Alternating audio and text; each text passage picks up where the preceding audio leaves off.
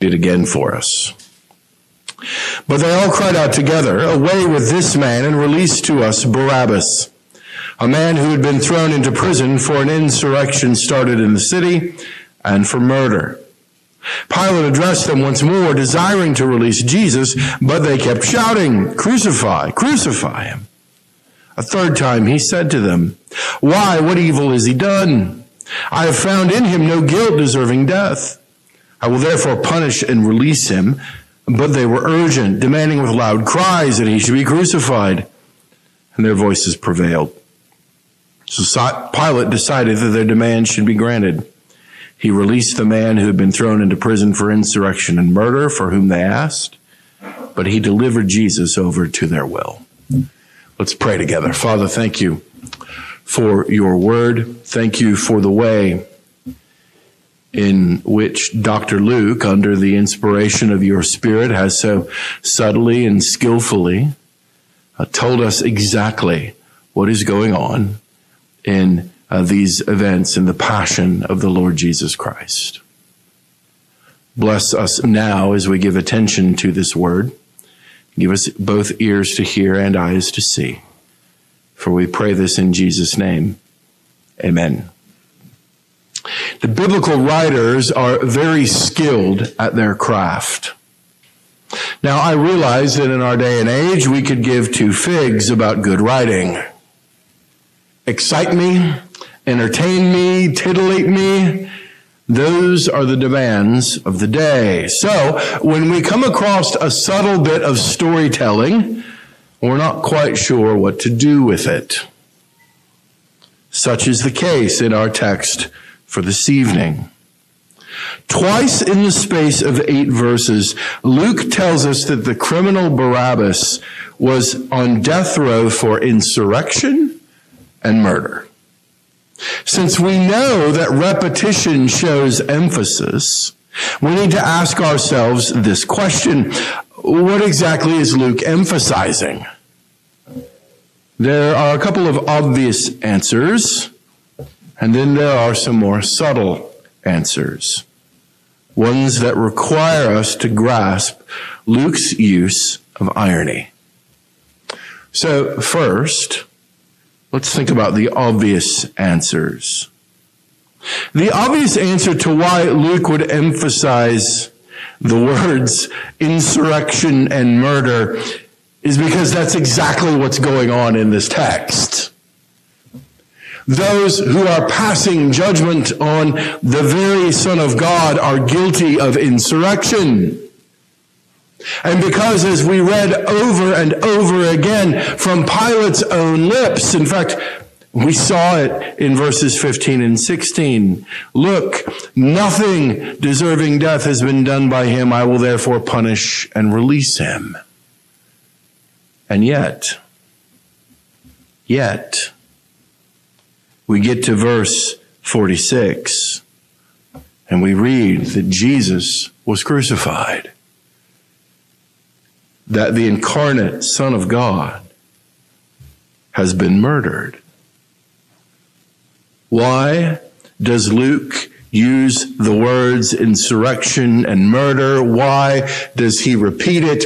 He repeats it because he wants us to understand that insurrection and murder is exactly what is going on in the death of the Lord Jesus Christ. Jesus is innocent, painfully so, but the fix is in. That brings us to the second sort of obvious bit of irony. The scribes and the Pharisees we saw in our text, they hate Jesus so much that they'll stop at nothing to see him destroyed. As you read through the Gospels, you know that Jesus repeatedly speaks truth to power. And he saves his most cutting and blistering speech for the religious establishment. His scathing denunciations threaten their established positions of power. That particular power is dependent upon Roman rule. The scribes and Pharisees have mastered the art of cooperative uncooperation. They know they are Roman puppets, and yet they have to appear that that is not indeed the case.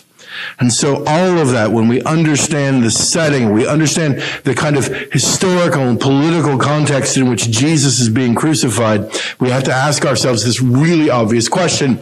Why in the world would you release a man who's going to threaten the fragile peace with Rome during Passover? Now, friends, let's understand. Let's remind ourselves of what's going on at Passover. Passover is a religious celebration in which Israel commemorates and remembers God's past deliverance of the Jews from an oppressive foreign regime. Sort of like, the Romans. That's what they're remembering. Hey, our God has delivered us, powerfully so, from this oppressive foreign regime. So how about if we do this? Let's release the guy who we've convicted of insurrection and murder during Passover. That's a great idea. And let's do so understanding that the entire city is a powder keg that needs only the slightest spark to set off a firestorm of revolution.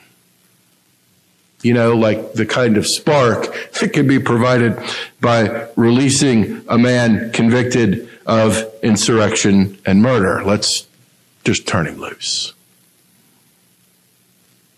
It's kind of ironic, isn't it?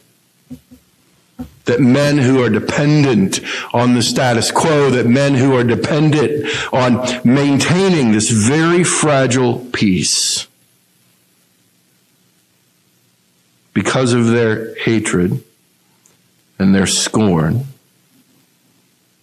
and their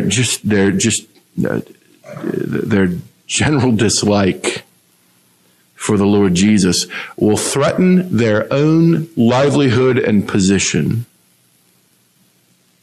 by releasing an insurrectionist during the time of Passover, knowing that the Romans have sent reinforcements into the city. They're sitting on a veritable powder keg, and they're sitting there playing with matches.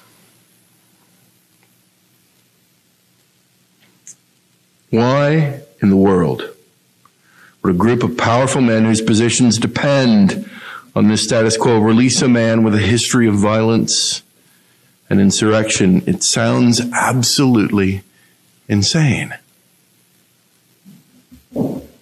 It's obviously an instance in which Luke is pointing out to us, he's using irony to point it out.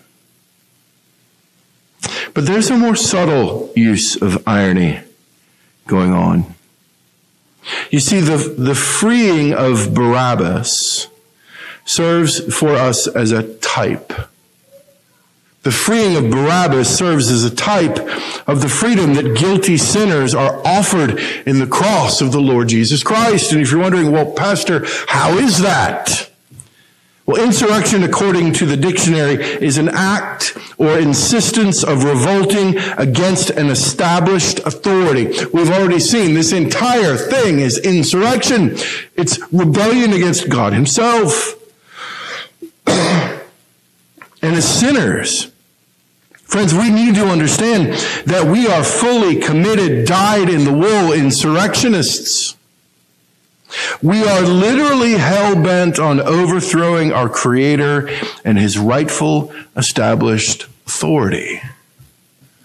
Our sin is insurrection and rebellion. Friends, we are Barabbas.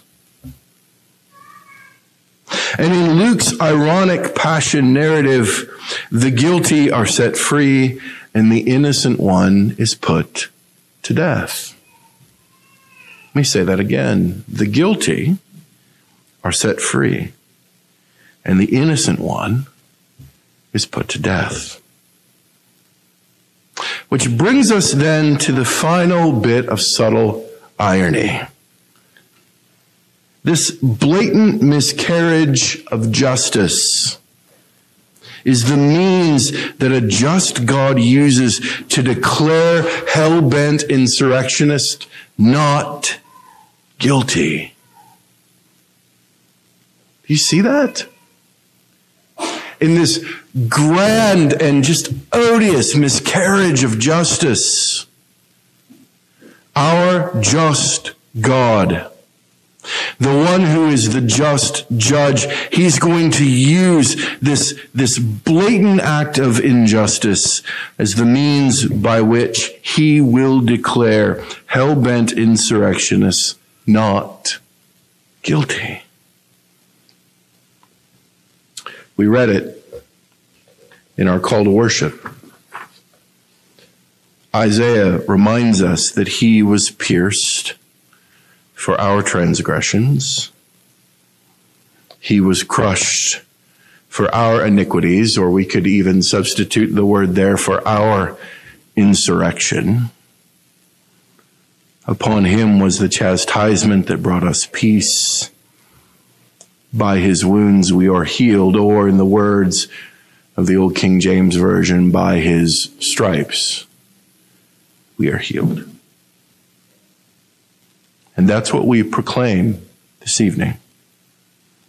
As we come to the Lord's table, we are reminded that this ironic act of injustice is the means by which God declares his people not guilty. That even though you and I are as guilty as Barabbas of insurrection against the very God who created us, the broken body and the shed blood of the Lord Jesus are the means that God uses to declare us not guilty. Let's pray. Father, thank you.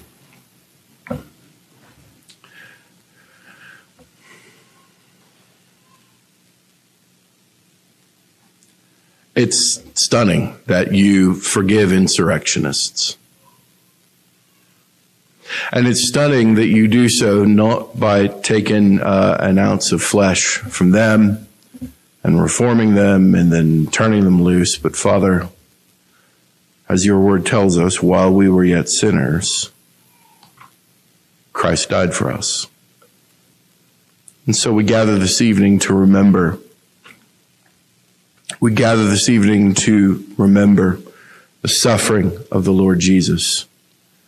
But Father, we do so knowing that in your sovereignty and in your grace and in your power, you took this great injustice and you spun it on its head and you turned it into the means by which guilty men and women, boys and girls, are declared not guilty. And we bless you for that this evening. We pray these things now in Jesus' name. Amen.